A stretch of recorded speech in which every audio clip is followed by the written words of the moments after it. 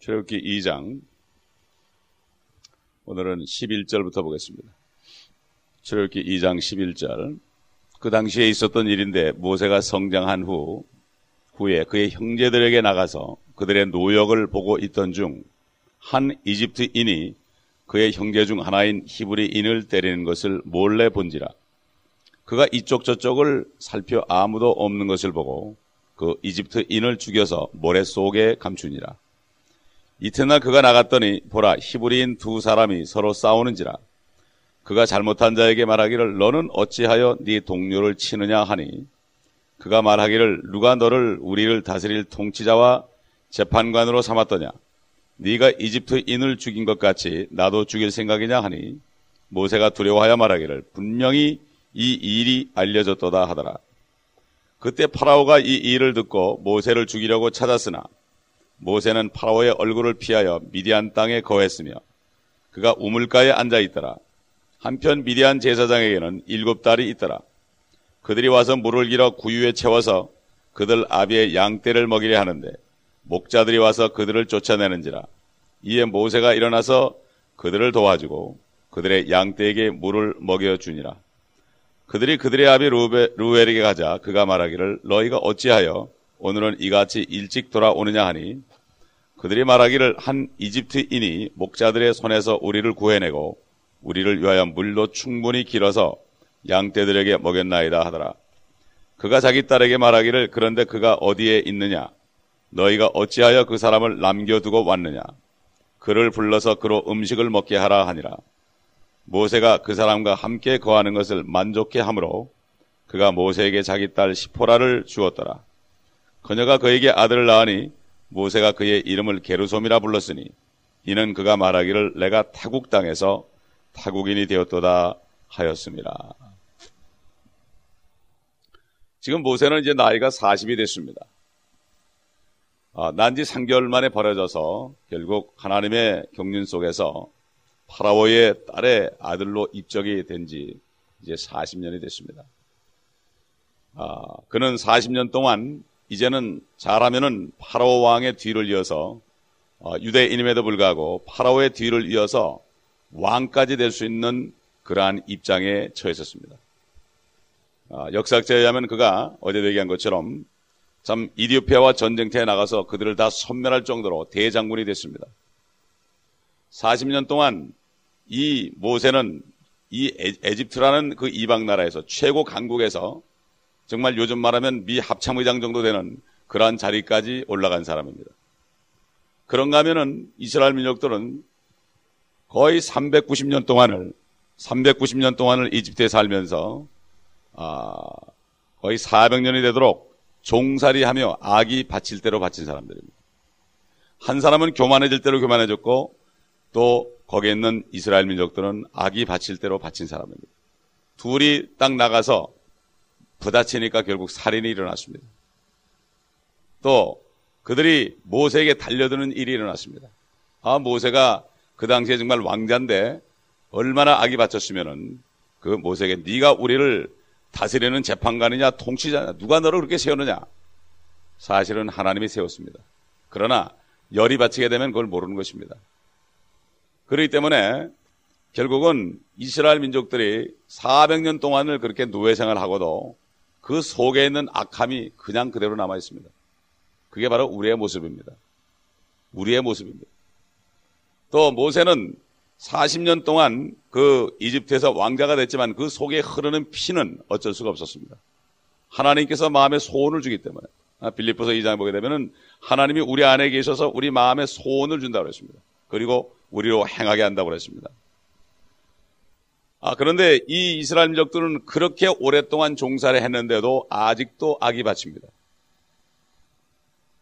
그런데 그 하나님께서 모세의 마음속에 소원을 줬지만 소원을 준 순간이 바로 행할 때가 아닙니다. 그러한 마음 가지고서는 광야대로 나갔다는 다 죽입니다. 이스라엘 민족들은. 그렇기 때문에 이 모세는 하나님보다 40년 앞서갔습니다. 우리도 마찬가지입니다. 우리가 무엇을 할 수 있다 이렇게 할 때 그때 할 수 있는 게 아닙니다.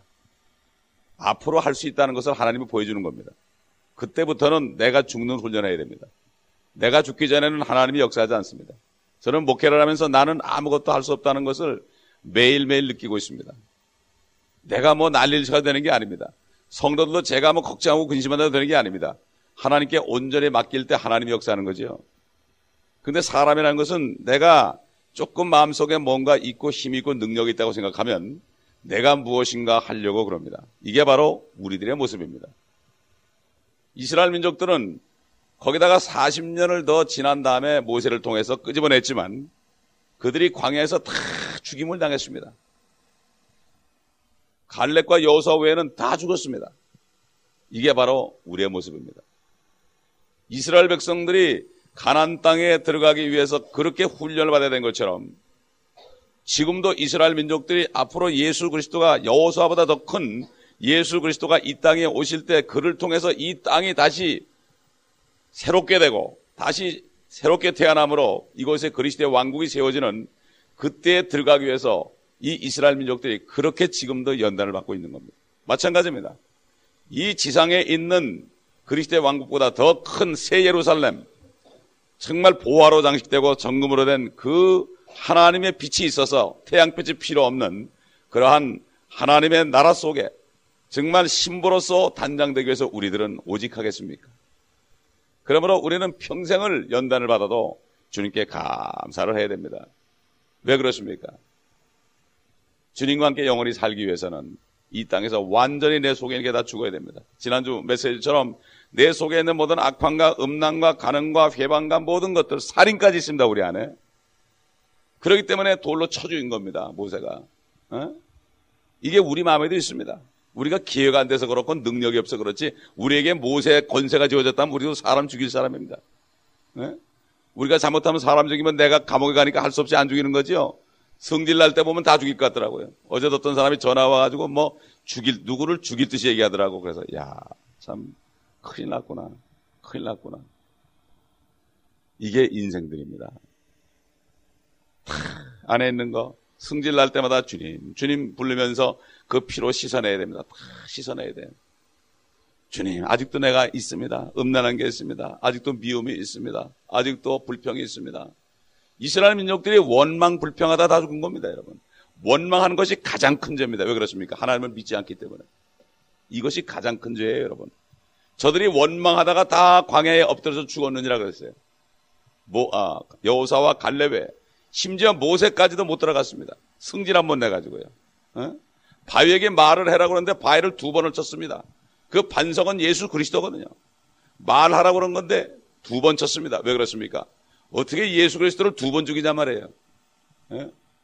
이러기 때문에 우리는 순간순간 우리에게 닥친 일들, 이런 일들 중에서 정말 내가 할 수 없는 거, 내가 할 수 없는 일을 감사해야 됩니다. 내가 정말 이제는 주님밖에는 바라볼 분이 없구나. 이런 마음의 상태가 이게 축복이에요. 우리는 조금이라도 내가 물질이 많고 조금이라도 가정이 좀 잘 돼가고 자식이 잘 되고 조금이라도 뭐가 잘 풀리면 벌써 교만해지는 게 우리 인간들이에요. 그렇기 때문에 이 이스라엘 민족도 민족적으로 완전히 400년을 종살이 시켰고 그 다음에 모세라는 사람도 그 중에 좀 참 하나님의 특별한 경륜 때문에 뽑은 사람이지만 그 사람도 결국은 살인하고 쫓겨나는 신세가 되고 자기 민족한테도 버림받고 파라오 왕이 자기를 죽이려고 따라다니고 이제는 사면초가입니다. 사면초가예요. 그래가지고 결국은 쫓겨났기 때문에 그가 결국 미디안 땅의 광야에서 거기서 우물가에 앉아있는데 여기 보면 뭐라는가 하면은 15절 보면 그때 파라오가 이 일을 듣고 모세를 죽이려고 찾았으나 모세는 파라오의 얼굴을 피하여 미디안 땅에 거했으며 그는 우물가에 앉아 있더라. 미디안 땅에 거했다는 것을 dwell이라는 것은 그냥 거기 사는 겁니다. 여러분 모세가 거기 도망갔을 때 거기 살려고 갔겠습니까? 잠깐 거기 피하려고 갔겠죠. 그런데 성경은 모세를 통해 썼는데 성령께서 했다는 증거로 보면 기거했다 그러지 않고 거기 보면은 어떻게 되겠습니까? 거했다, 완전히 살았다 이렇게 돼 있어요. 그게 모세가 이 말씀을 썼지만 그러나 성령께서는 그의 마음을 사용해서 기거했다 그러지 않고 잠깐 피하했다 그러지 않고 거했다, 드웰했다, 아주 거기에 안주했다. 성령께서는 이미 그를 40년 동안 거기에 살게 할 것을 이미 아시고 그렇게 기록한 것입니다. 그리고 또 하나님께서는 이 40년 동안을 통해서 모세가 창세기를 기록할 수 있는 시간을 주신 것입니다. 우리가 그렇습니다. 하나님의 일을 하고 하나님께 붙어 있으려면 꼼짝 못하는 신세가 돼야 돼요. 에집트에도 못 들어가고 이스라엘 민족에도 못 나타나고 그저 꼼짝 못하고 나는 이제는 하나님 아니면 안 된다. 멕시코 가보면 그 사람들이 왜 그렇게 뜨겁습니까? 세상에서는 완전히 뻘건질 같기 때문에 이제는 세상에 나갈 수 없어요.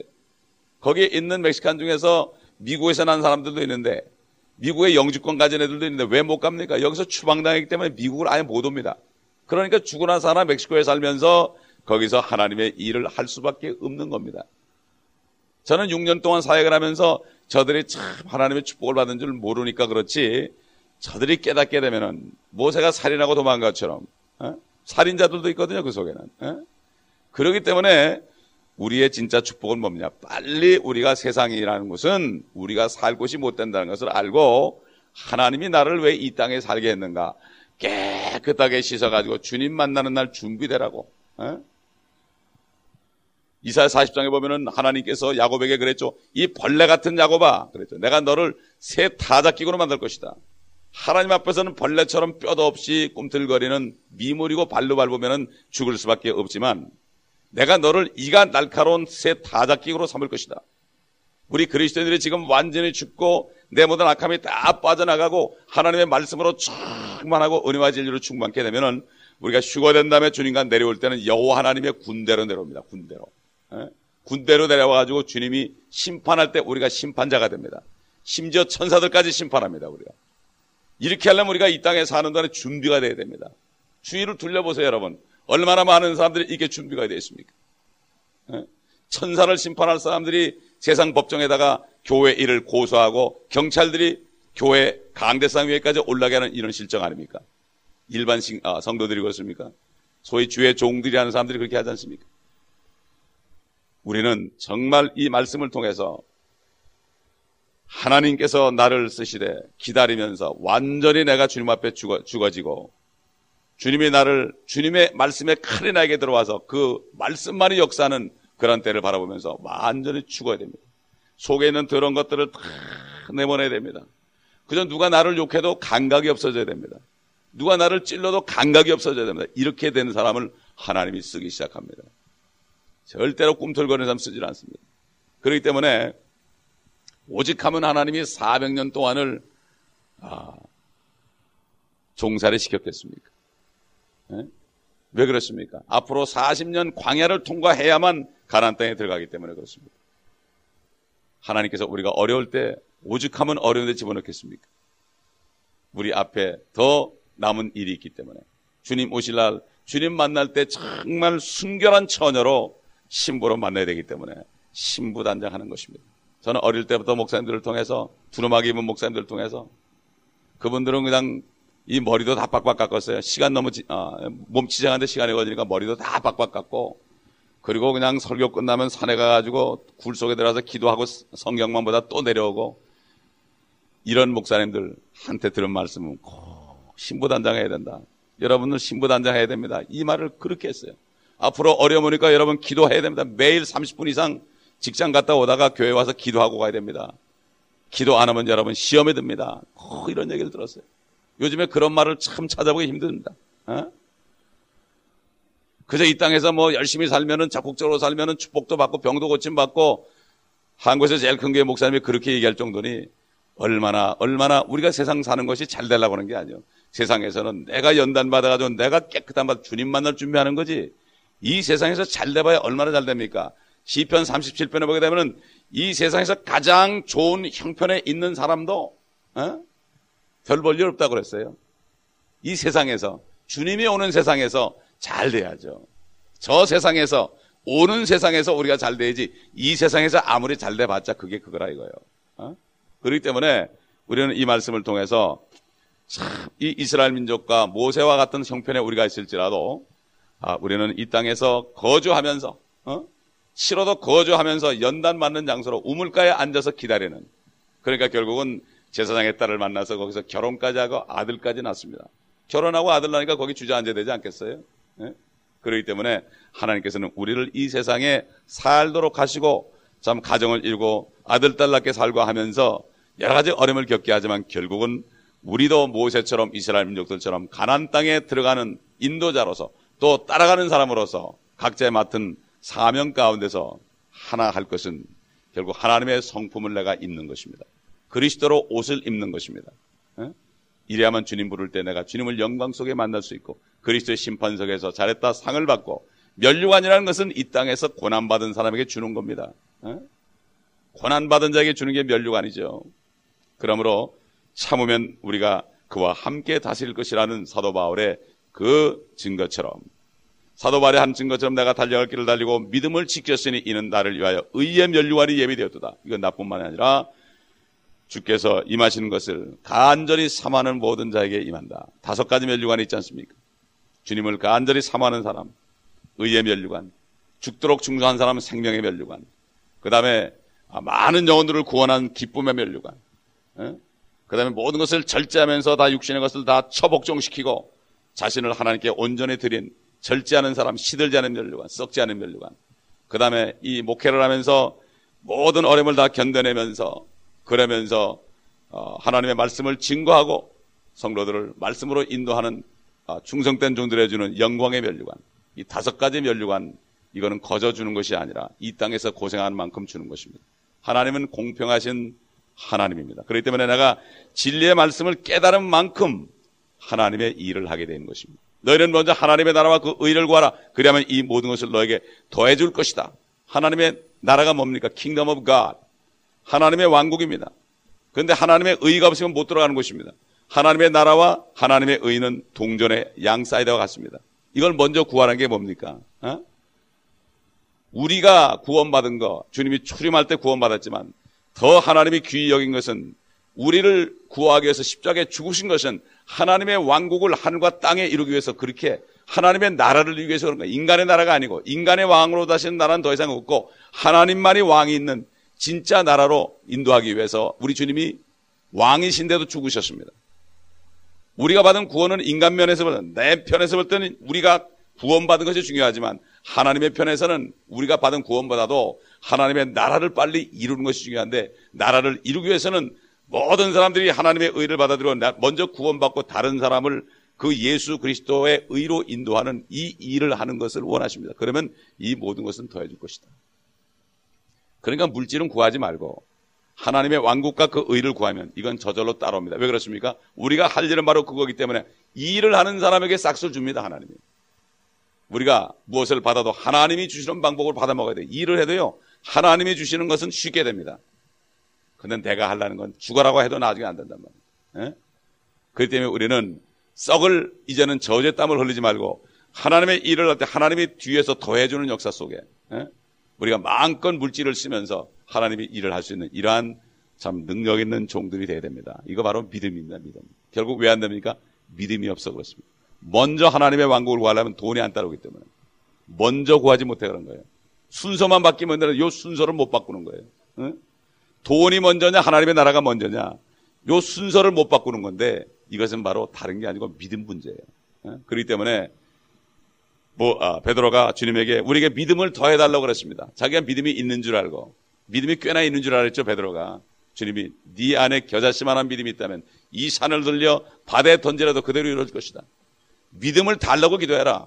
차라리 참 간질병에 걸린 그 더러운 영에 들어간 아이를 가진 아버지가 주님께 와서 참 우리 아들을 고쳐달라고 그럴 때 믿음이 없음을 나에게 도와달라고. 내가 믿음이 아무리 믿으려고 해도 안 됩니다. 나에게 믿음을 주옵소서. 그럴 때 주님이 고쳐줬죠. 겨자씨만한 믿음이 우리 안에 있으면요 세상을 들었다 놨다 할 수 있습니다. 우리는 믿음이 있다고 교만하게 생각하지 말고 믿음을 달라고 기도해야 됩니다. 믿음은 하나님이 주셔야 됩니다. 겸손한 자에게 믿음을 주십니다. 내가 없다고 그럴 때 주님이 채워줍니다. 내가 있다고 그러면 내가 있다고 생각하는 이상 주님은 채워주지 않습니다. 믿음은 선물입니다. 너희가 믿음을 통하여 은혜로 구원을 받았으니 이것은 바로 하나님의 선물이다. 행위로 난 것이 아니다 그것입니다. 하나님의 선물을 우리가 받아야 돼요. 겸손하게 받아들여야 됩니다.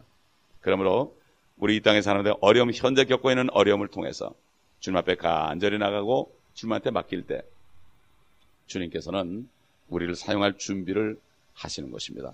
주님만을 온전히 의지할 때까지 주님은 기다리는 것입니다. 그럴 때 광야 생활에서 모든 먹을 것과 마실 것을 공급해 준 것처럼 이 땅에 사는 동안에 그렇게 준비되었을 때 우리가 그것 때문에 염려하지 않고 그 썩어질 것 때문에 거기에 지배되지 않고 종살이하지 않고 자유인으로서 우리가 자유인답게 살면서 묶여있는 사람들을 풀어주는 이러한 축복된 일을 할 수 있는 것입니다. 삶의 현장은 다 종들로 가득 차 있습니다. 여러 가지 직업 속에서 가 있는 삶의 현장 속에 있는 종들을 보면서 우리도 모세처럼 그들을 가나안 땅으로 인도할 수 있는 이러한 자유인들이 되어야 될 것입니다. 기도하겠습니다. 아버지 하나님, 우리의 지금 조금 크고 작은 어려움들이 우리에게 고통이 되지만 그러나 이것들을 통해서 우리가 하나님만을 의지하고 앞으로 오실 주님을 바라보며 영원한 천국을 바라보며 또 이 아침에 나오게 하심을 감사합니다. 아버지 하나님, 모든 것이 합력해 선을 주신 주님, 주님만을 신뢰하길 원하니 우리에게 믿음을 주옵시고 믿음을 주실 때 우리 마음이 흔들리지 않고 이제는 평강 가운데 은혜 가운데 주님 안에서 모든 것을 주께 의탁하고 아버지 하나님, 지각을 초월한 평강을 가지고 우리의 마음과 생각이 항상 그 평강 속에 젖어서 어떤 어려움도 느껴지지 않고 아버지 떨리지 않고 두려워하지 않는 이러한 주님 안에서의 삶을 살 수 있도록 오늘도 우리에게 믿음을 주시고 성령의 기름 부음을 통하여 우리에게 그리스도의 능력으로 채워 주옵시기를 원합니다. 너희가 세상에서 환난을 당할 것이지만 기운을 내라. 내가 세상을 이겼노라 하신 주님, 세상을 이기신 주님이 우리 안에 계시니 세상에 있는 이보다 크신 주님이 우리 안에 계시니 왜 우리가 떨어야 되겠나이까? 아버지 하나님, 주님이 잠들어 있을 때 풍랑 가운데 제자들이 주님을 깨운 것처럼 우리 안에 계신 주님을 깨워드리며 기도하며 말씀드리고 고함으로 말미암아 주님이 일어나실 때 모든 파도가 잔잔해지며 우리 마음속에 평강이 다시 회복되는 축복 속에서 오늘도 살며 많은 사람들을 이 평강으로 영원한 축복으로 인도하는 우리가 될 수 있도록 오늘도 우리를 기름 부어주시고 역사하여 주옵소서. 우리 주 예수 그리스도의 이름으로 감사하며 기도합니다. 아멘.